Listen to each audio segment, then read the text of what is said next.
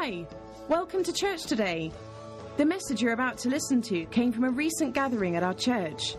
Be encouraged as you enjoy this message. Amen. I want you to turn to Romans, the 12th chapter, very familiar verse where I'm going to start with. All of this morning is going to be very familiar. It's just kind of a one-off. This is a reminder this morning. It's also a recipe. I don't know if Cynthia's here, but you know what a recipe is. When you go to bake a cake, you put together a bunch of strange elements, and if you know what you're doing, it comes out pretty good. But God has recipes throughout Scripture. He has things that they're put together well. They produce life, the real life that is intended for us to walk in. Do remember that John 10:10 is still true. The thief cometh not but for to steal, to kill, and destroy. But Jesus Christ said, I am come that you might have life, but have it more abundantly. Is that correct? Is that correct? He really wants us to have Zoe, eternal life, more abundantly to the full till it overflows. Hallelujah. Now, in my tenure as a Bible teacher or in my call to the ministry, I'm trying to figure out how to say this so I don't, whatever. One of my greatest frustrations is how year goes by after year goes by after year goes by, and I see that people still somehow, their minds have been clouded or something, and they still don't actually realize that it is the Word of God that brings change, that brings life to any situation if you will allow its entrance. It is the Word of God. And it's difficult sometimes, like I said, because, we are to be, I love what Paul said. He said, I thank God you've made me an able minister of the Spirit of the New Testament, not the letter, because the letter kills, but the Spirit of it brings life. In other words, it's not just hitting people over the head with a scripture, quoting a verse perfectly from the King James or from any version. It's not just quoting a verse. It says that we are to be able ministers of the Spirit of that scripture. Now, the Spirit of it means the life that's within that verse. In other words, so we're to communicate to people the life of this truth, more than just hitting them over the head with the verse. The Bible says this.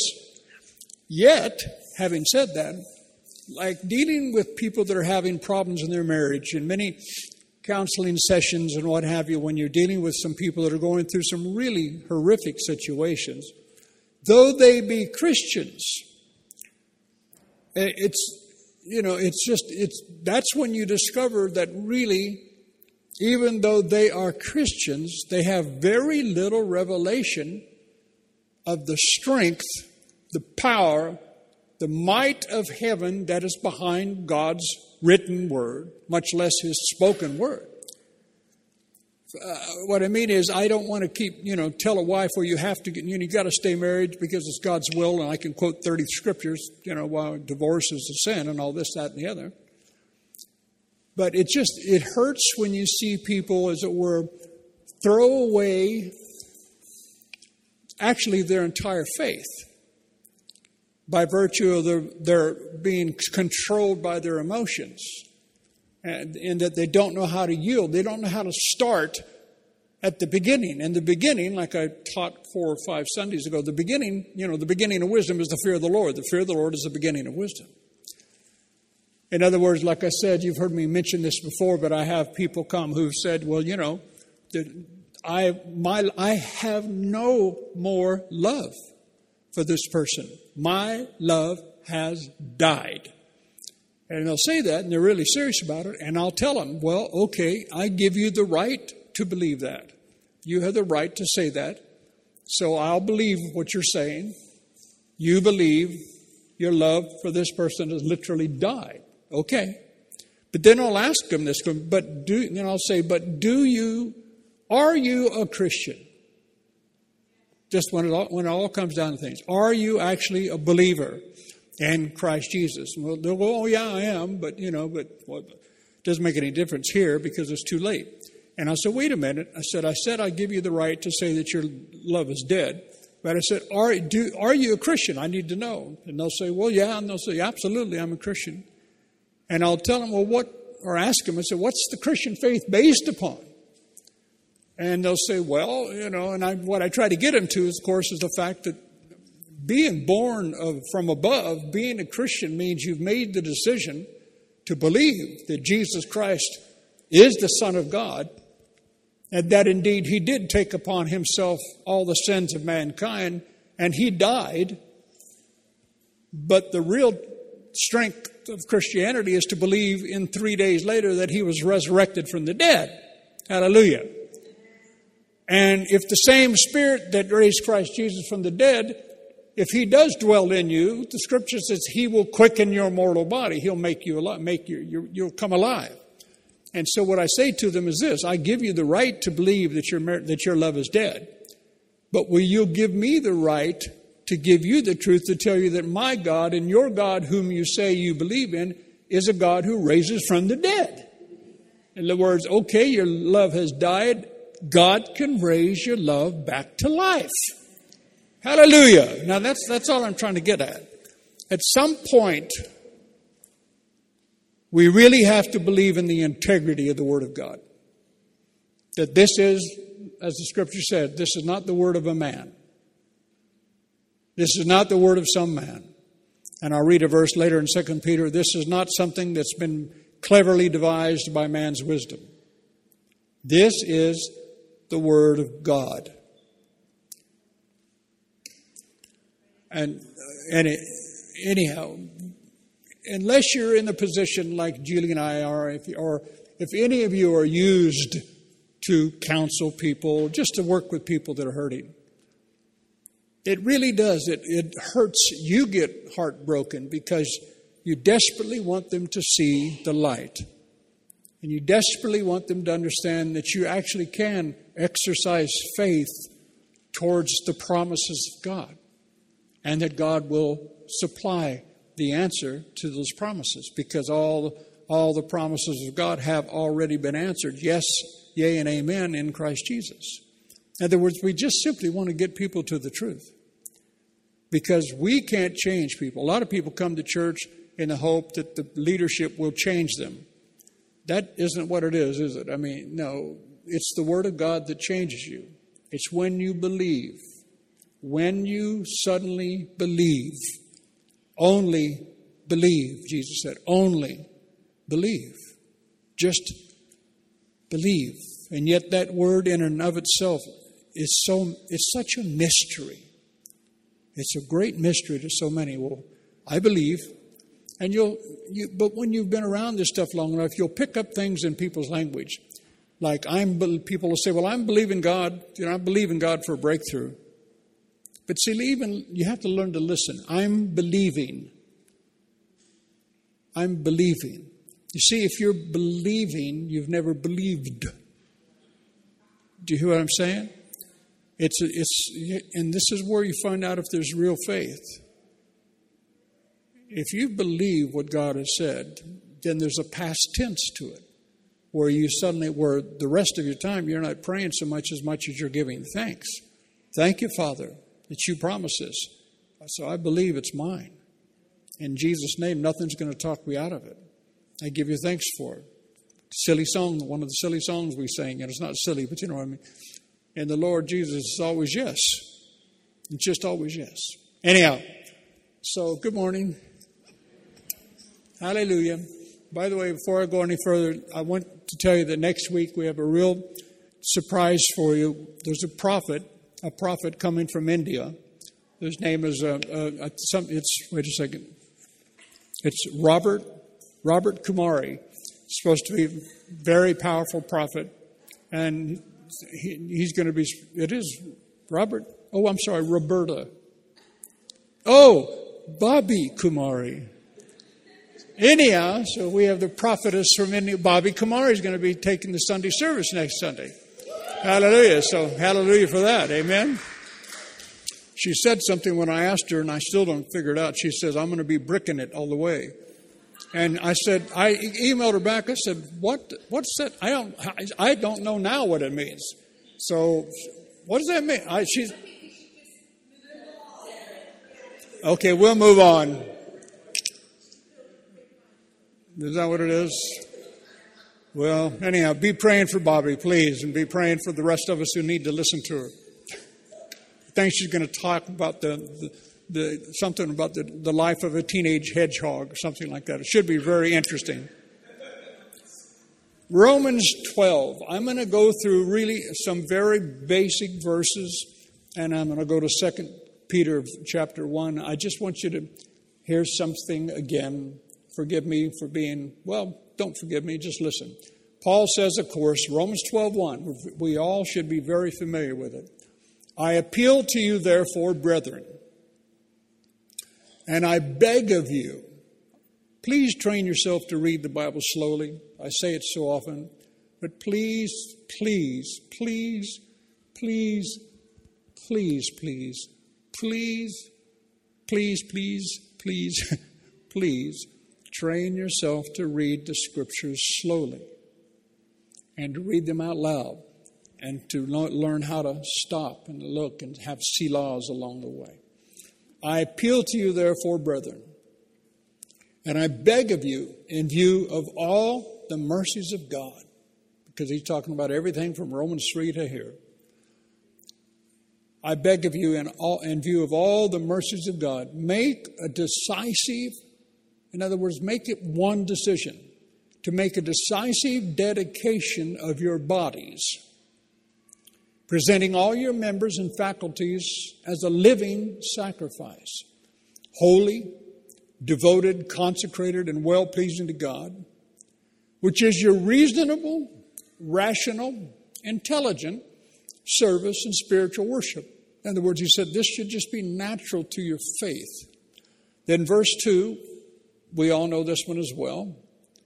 But he says,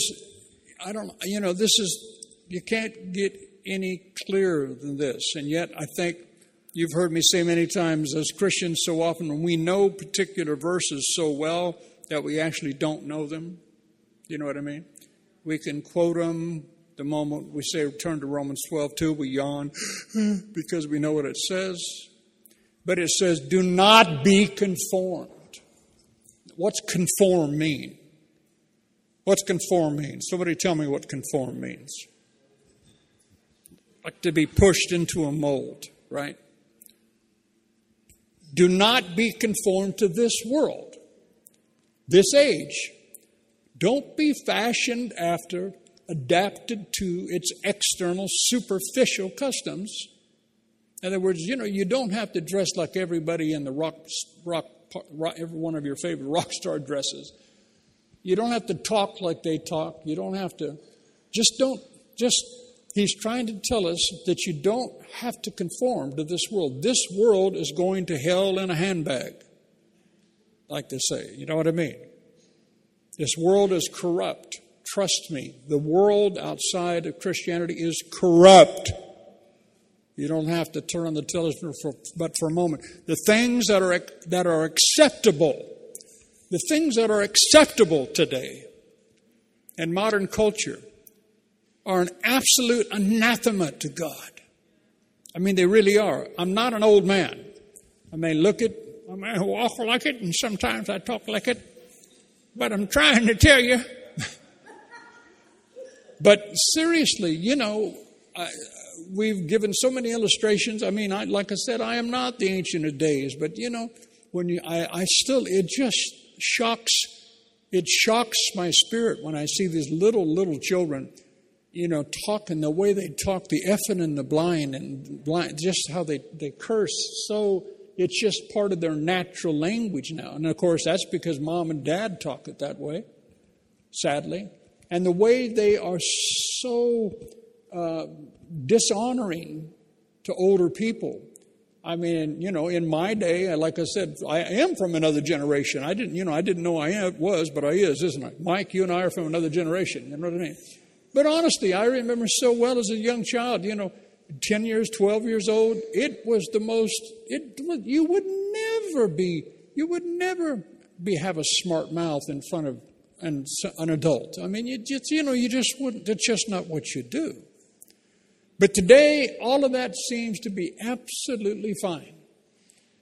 And boy, could we, shout off a million other examples of people who are being pressed into a mold that the world has created for them. And the moment you bring up the Scriptures, the holy Word of the living God that will never, ever pass away, they call you old-fashioned. They say that how on earth can you try to apply that to today? It's just one of the things that has to dawn on you. I think that just possibly God is smarter than us. That's my philosophy.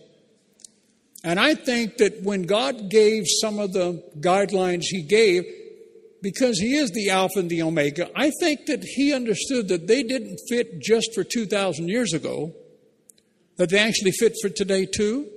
Now really, think about it for a moment. Do you think He knew what life is going to be like in the year 2017? Well, of course He does. But He hasn't given new chapters. He hasn't produced new scriptures. So evidently these still apply. Okay?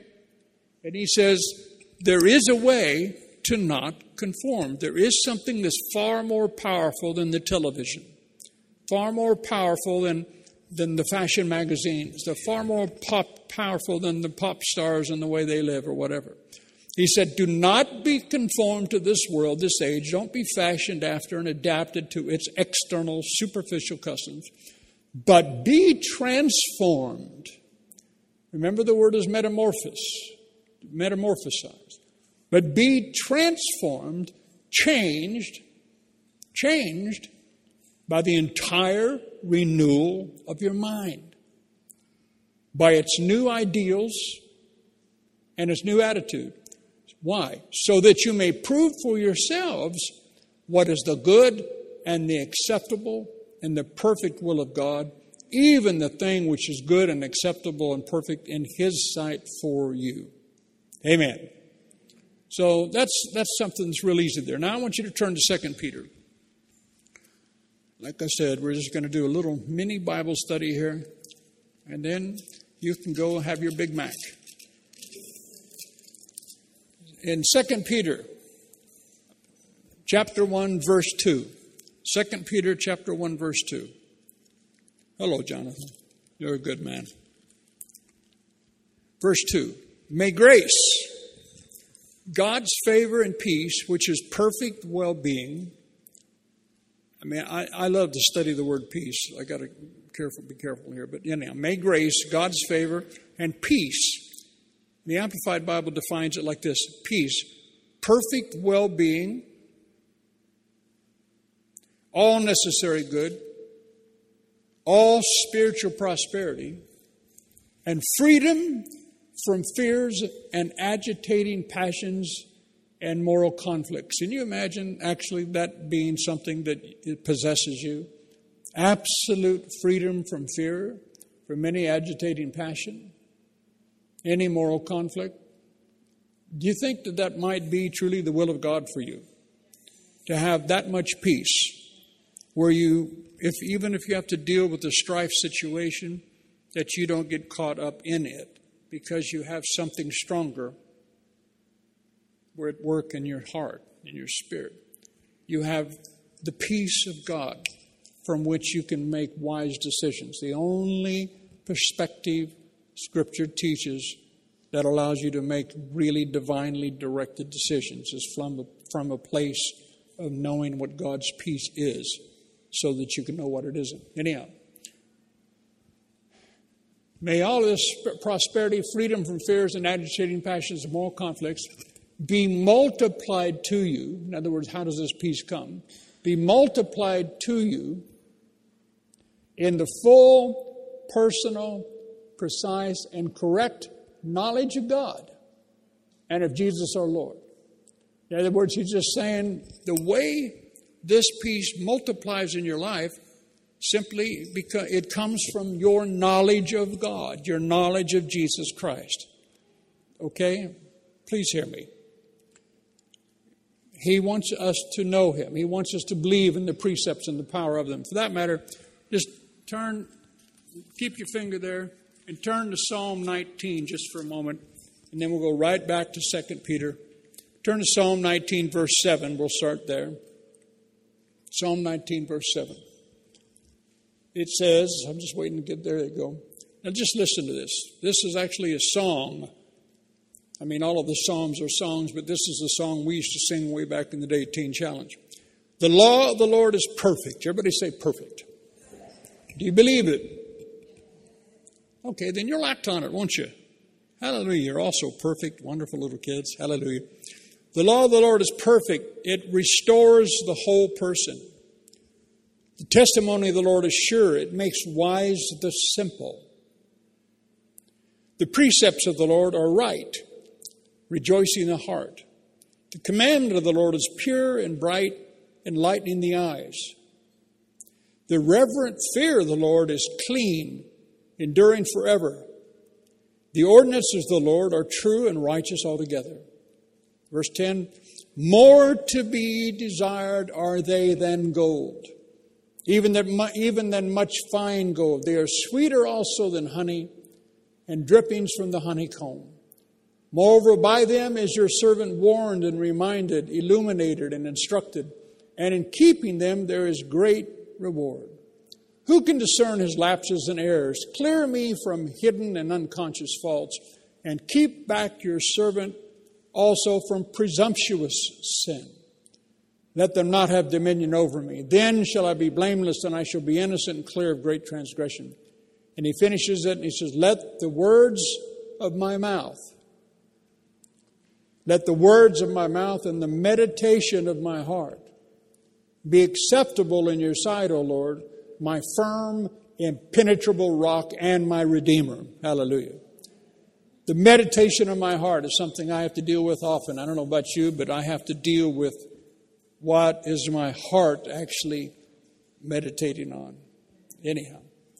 So we jump back up to 2 Peter, go back to 2 Peter, and he says that all this peace, the stuff that comes from the revelation of God's Word, comes from, he said, it'll be multiplied to you in the full, personal, precise, and correct knowledge of God and of Jesus our Lord.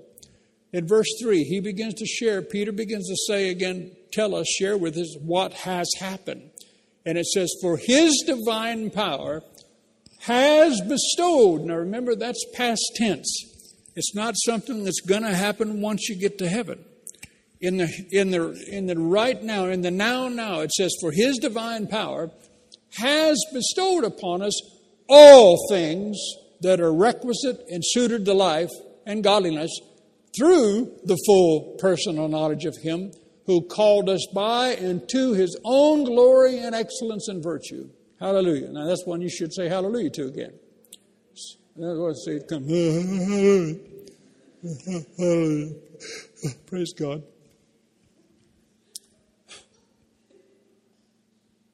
These are things, I had to teach myself. I had good teachers.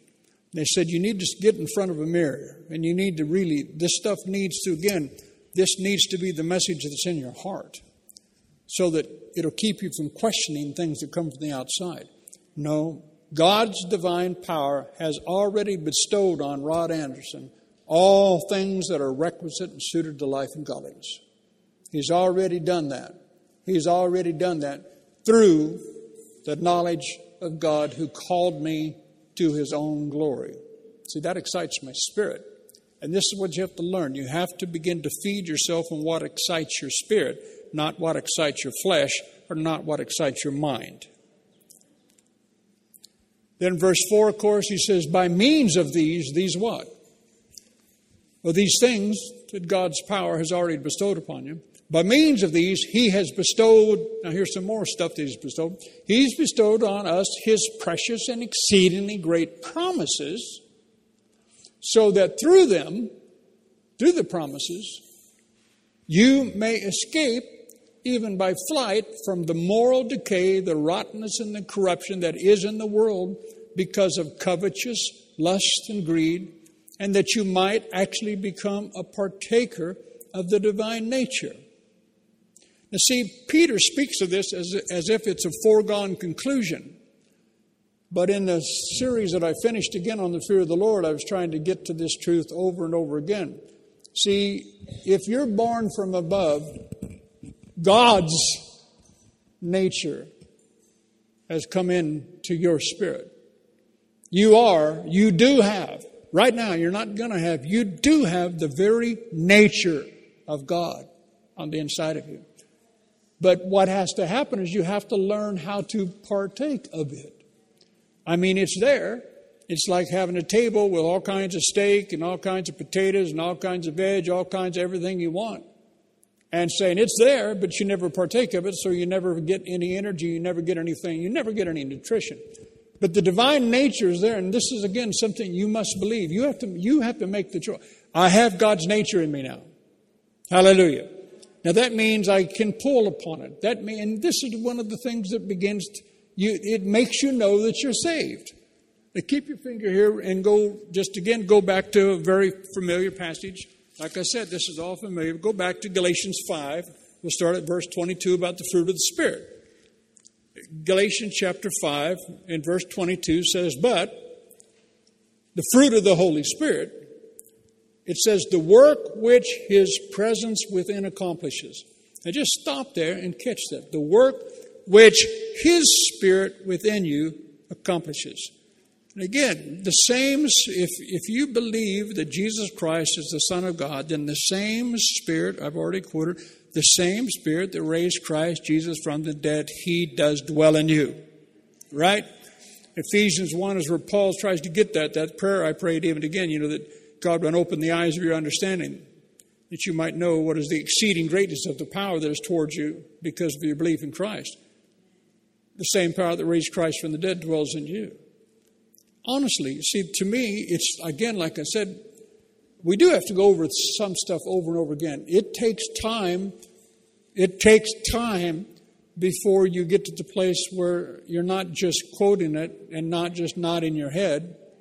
And when hell comes, I said when hell comes and your mind instantly wants to faint, I don't know about you, but I have stuff come at me, and I mean, I've got to catch it quick. Because otherwise, I'm telling you, that seed of doubt and fear can grow so quick. I mean, boom, man, and all of a sudden you're already dead. You know what I mean? Your mind has gone to the place where whatever, this little sore on your foot is going to cause you to have your entire... Started to say, well, I better get mad at him. I was going to say, have your entire butt cut off. Cut your whole body in half. Sorry, the ladies on the front row are laughing, but whatever. But I mean, you worry instantly, man, the worry strikes and the fear comes.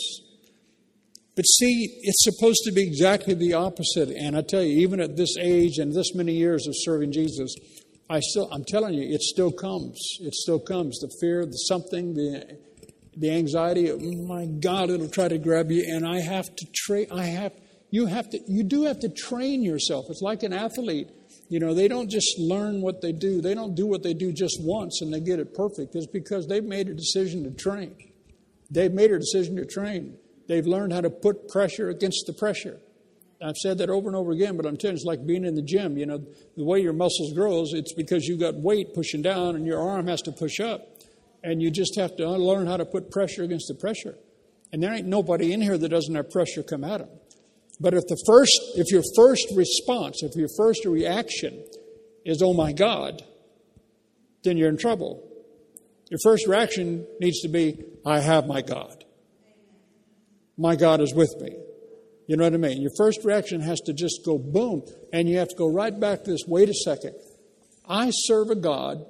And even what we sang this morning, not only are we chasing after Him, but He's chasing after us. I mean, truly, as you walk with Christ, the greatest revelation you will ever have is how much God loves you. And boy, that takes time. This is why I love teaching the Love Walk so much. It's the thing I've done all my life. Because what happens when you begin to read the entire New Testament, like I did the first 3.5 years in this church, and you go, just epistle after epistle, go through them in order, and you see that 95% of all the Scripture talks about how we are to relate to one another, how we're to believe the best of people, we're to esteem others more than we esteem ourselves. But what suddenly strikes you when you're reading all this Scripture about how we're to relate to one another and how we're to be generous and kind, and you suddenly realize, whoa, that's how God loves me. And that's what it goes, boom. You mean it's easy to say, but He really does know every one of my shortcomings? And He does. Does He actually know how many times I've made the same stupid mistake? He does. Does He really? He does. He's bailed me out before. Will He bail me out again? I don't know, because He bailed me out. No, He'll bail you out again. That's the weird thing. He not only has plan B, He's got C, D, E, F, G. He never quits. So see, He never quits. His love is incessant. It's ravenous. It's like He can't help Himself. And see, that nature is in me and in you. See, this is why, again, when you teach on the love bit, the truth of the matter is some of us have been so hardened as years have gone by things that happened or things that didn't happen, the betrayals, the disloyalty, the broken hearts, all along the way, hopes and dreams that never came to pass. That stuff happens so much that what happens, we begin to turn off because, the fact of the matter is, a broken heart's one of the greatest pains, again, that you'll ever feel. And so rather than ever feel that again, we train our heart not to feel, I'm never going to give all of myself again because I don't want to have that kind of hurt again, right? You've heard me teach it. But see, that's not the way of God. That's the mystery of this whole thing called godliness. In every single person that's born again, there is this longing, this passion. And hell has to work overtime to quench it. But I tell you, it's still there. Because if you're still born again, which you are, you see there's still that something in there. That fire that Paul spoke to Timothy, you better, learn to fan the flames. Fan the flames of that fire. Love passionately. I think it's in one of the verses I'm going to read. Love one another. It says fervently. It says have a fervent love one for another. And the word fervent literally means, when you translate it from the Greek, it means white hot. It means like a laser welder. It's just, it's not just love. It's a love that's so hot that it just melts everything that it gets around. And that's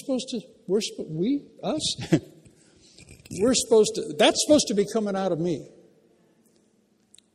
Some of the fruit of the Spirit, Paul says in Galatians 5:22, but the fruit of the Holy Spirit, the work which His presence within accomplishes. So first of all, will you admit, even if you don't, but you need to realize the Holy Spirit lives in my spirit. The Holy Spirit. And again, I say it all the time, but it's because I love the revelation of it. The same Holy Spirit that was in Genesis chapter 1, verse 1, 2, and 3. The one who's been there from beginning. He knows everything, and He lives in me. All that wisdom, all that knowledge, it's in me. It's in me. But He said the work, the fruit, in other words, something the trees have to grow before fruit comes. It's any good to eat. But it's in there, you see. I just want you to hear this morning. You do have God's nature inside. Now, there's no such thing as having dual nature. Some people teach that. But I have to be clear. You do have still the fleshly nature in your flesh. In your flesh. In your flesh. But that's a whole different thing. That's not talking about the nature that was your spirit. No, you now have God's nature. That's it. Anyhow. But the fruit of the Holy Spirit, the work which His presence within accomplishes, is love. In other words, the first thing you're going to want to love. It's not fun being mean. I know, I tried it. It's not fun being mean. But the work which His presence within accomplishes is love, joy. Do you have joy? Remember, joy is a spiritual force. Not talking about happiness. Happiness is a soulish emotion. Joy, peace. Because of the Holy Spirit within me, I got peace. Patience. Oh, I'm ever so patient, aren't I, baby? Right? Patience. And even temper, forbearance. Kindness. That's in me. Kindness is in me. Goodness, faithfulness, gentleness, meekness, even self-control. Hallelujah. Self-restraint. Against such things, there is no law that can bring a change. And those who belong to Christ Jesus the Messiah have crucified the flesh. They've already crucified, they've learned how to crucify the flesh, the godless human nature, with its passions and appetites and desires. They had to get rid of it. They had to kick that appetite and start liking something else. Hallelujah. Now go back to 2 Peter. I'll try to hurry now. But he says again, but verse 4, 2 Peter chapter 1, verse 4, Peter says, by means of these he has already bestowed on us his precious and exceedingly great promises. Every promise in the Scripture is yours that God gave. Hallelujah. It's not a storybook, anyhow. He's given us exceedingly great promises so that through them, those promises, you have a way of escape by flight from the moral decay, the rottenness, the corruption that is in the world because of covetousness, lust, and greed, and become actually a share and a partaker of the divine nature. You're going to learn how to partake of it. Verse 5. Here comes the recipe I spoke about in the beginning. Putting all these things together. Verse 5. For this very reason, adding your diligence to the divine promises. In other words, that means hopefully you need to believe them. Adding your diligence to the divine promises, employ every effort in exercising your faith to develop virtue. And then in the Amplified it says excellence, resolution, and Christian energy. I like the word resolution because it speaks of having a resolve. You know what it means to have a resolve? It means you've made a decision. This is how I'm going to live. This is what I'm going to do. I'm not going to start 14 other things when I've never finished the first thing. I know that nobody in here fits that definition, do they? Hallelujah. No one in here has 15 books that they've all read the first 2 chapters of. Amen? Anybody got a witness to what I'm talking about? We're just like that. It's a childlike thing. We get excited, but then something else comes. Ooh, let's go here. But I'm telling you, Rod trained himself. Julie would tell you, she would walk in every morning and she says, "Are you reading that?" And I would be reading the same thing. I've had to train myself. I'm going to read this thing till it's done. You just have to choose to have. That's why I love the word resolve. You know what? I'm going to do this. I'm going to see this through. And this is why you better pray before you start something. You know what I mean?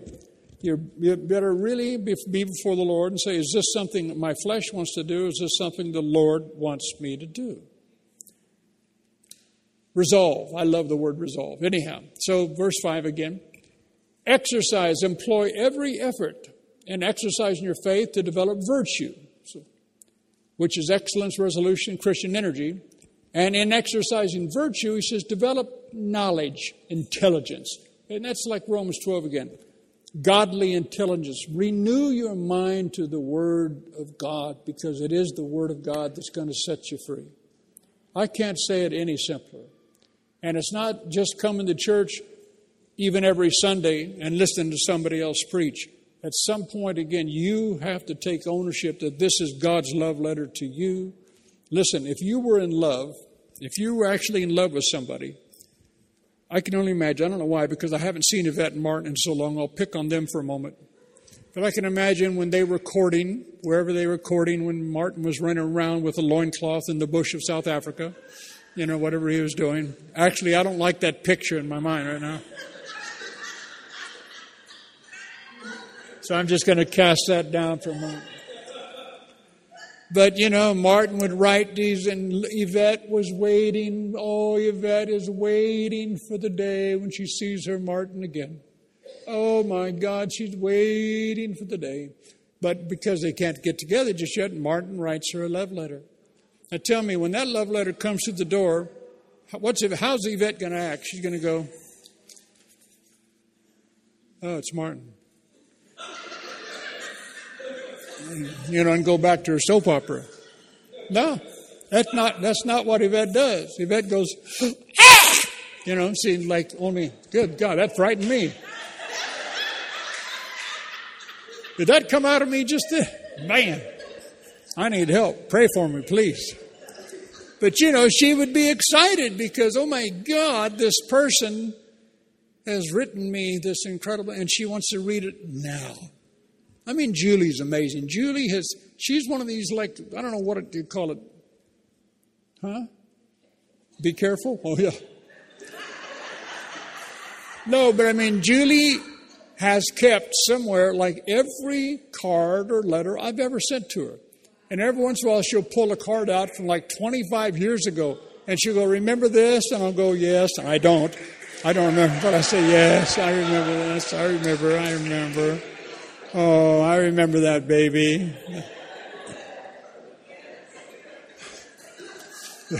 Is that even, I'm thinking, is that even my handwriting,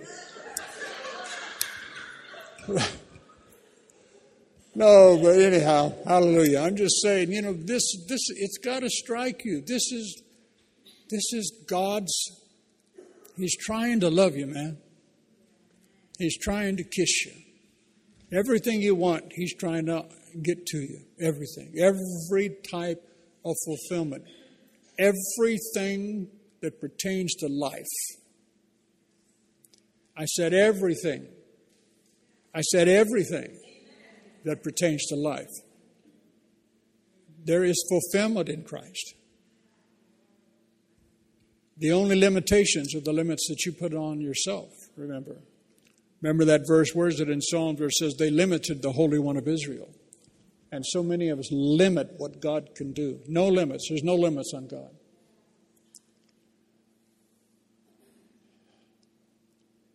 Verse 6. At an exercise in knowledge, develop self-control. And an exercise in self-control, develop steadfastness. I like that word too. Steadfastness, patience, endurance. And an exercise in steadfastness, develop godliness and piety. And an exercise in godliness, develop brotherly affection. And an exercise in brotherly affection, develop Christian love.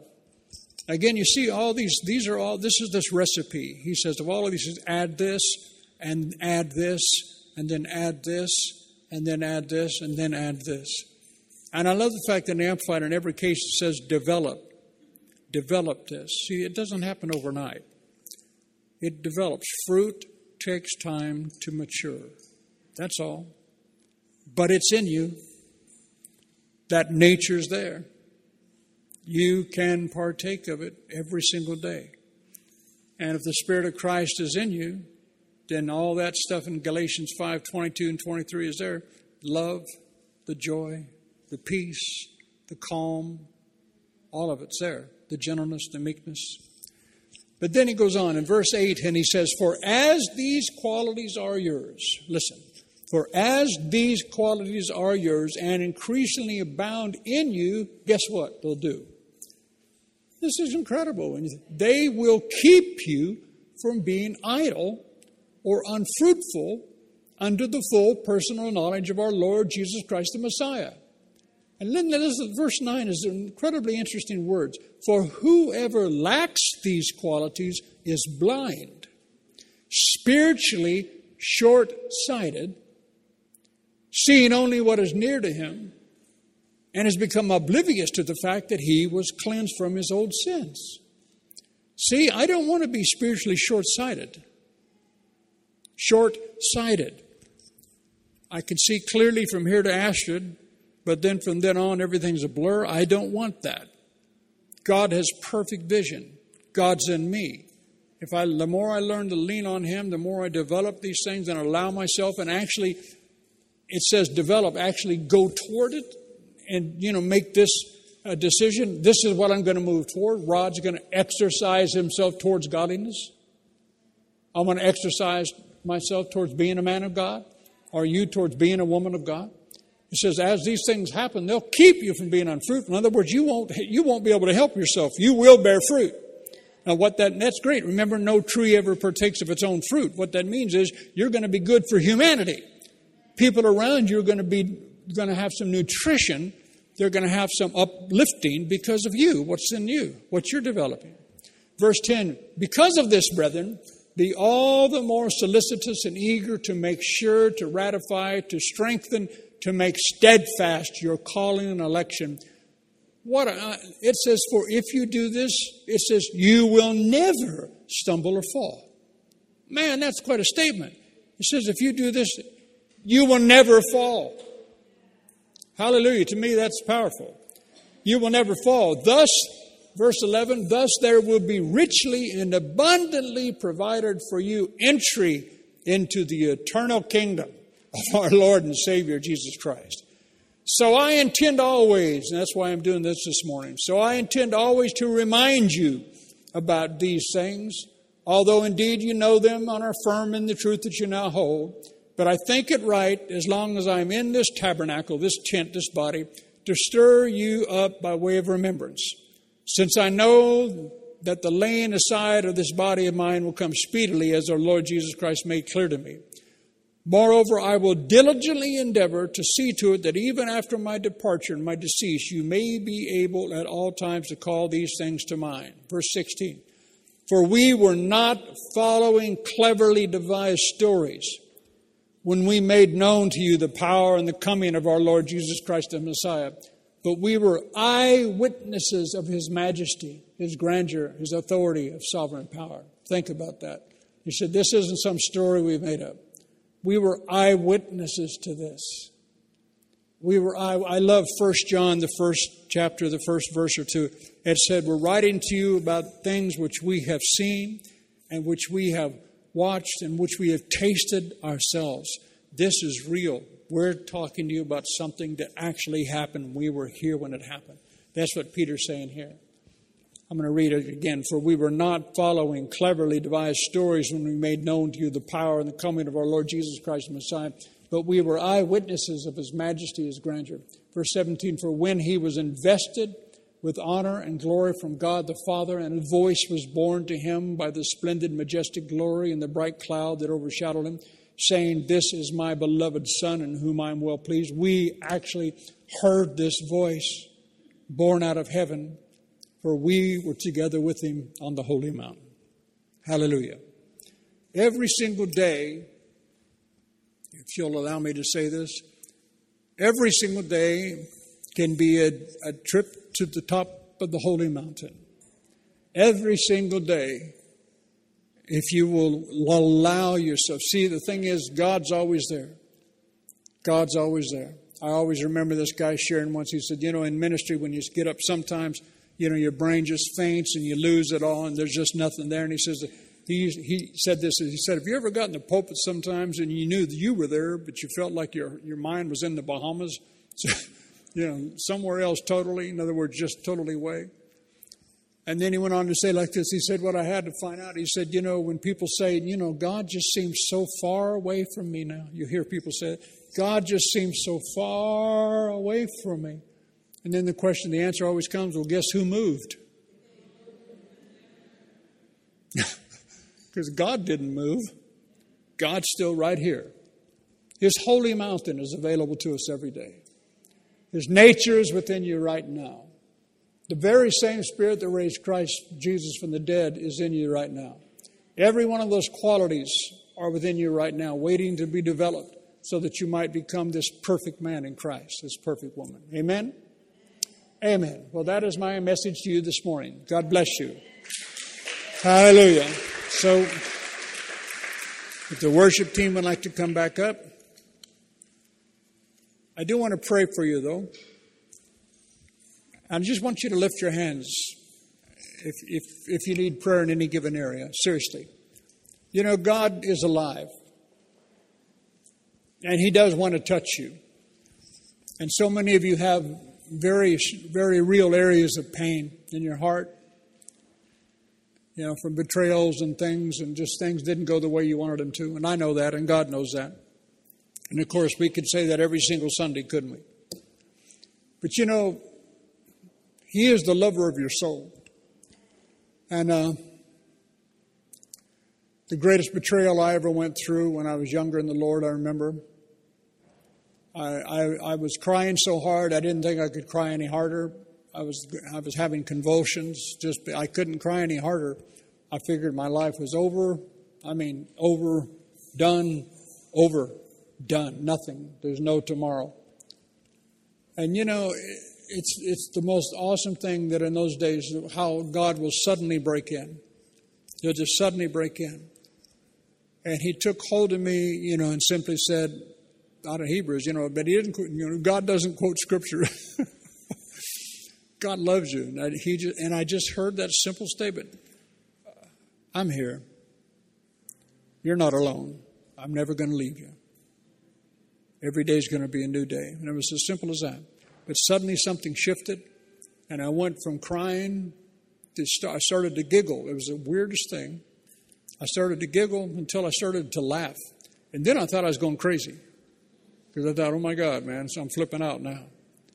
But it wasn't. It's just that God's peace, the revelation that He was with me, became so strong that everything that wanted to break my heart diminished and diminished and diminished.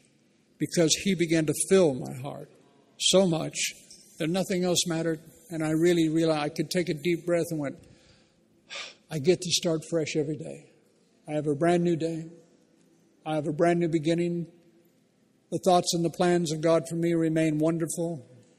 He has only good in my future. So, Father, I pray for every one of our people today, right now. And I do thank You, Father. The word of the Lord never changes. The word of the Lord never changes. Your eyes really are racing to and fro, searching for people to show Yourself strong to. Spirit of the living God, balm of Gilead, I'm asking You to come now into the hearts of these people. Come afresh.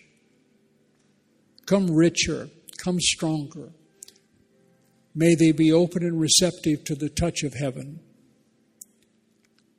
May they be open and receptive right now to the balm of Gilead, coming upon them, touching their hearts, filling them with everlasting joy, everlasting peace, knowing that they really are loved by the Most High, Almighty God, who created the very heavens and the earth.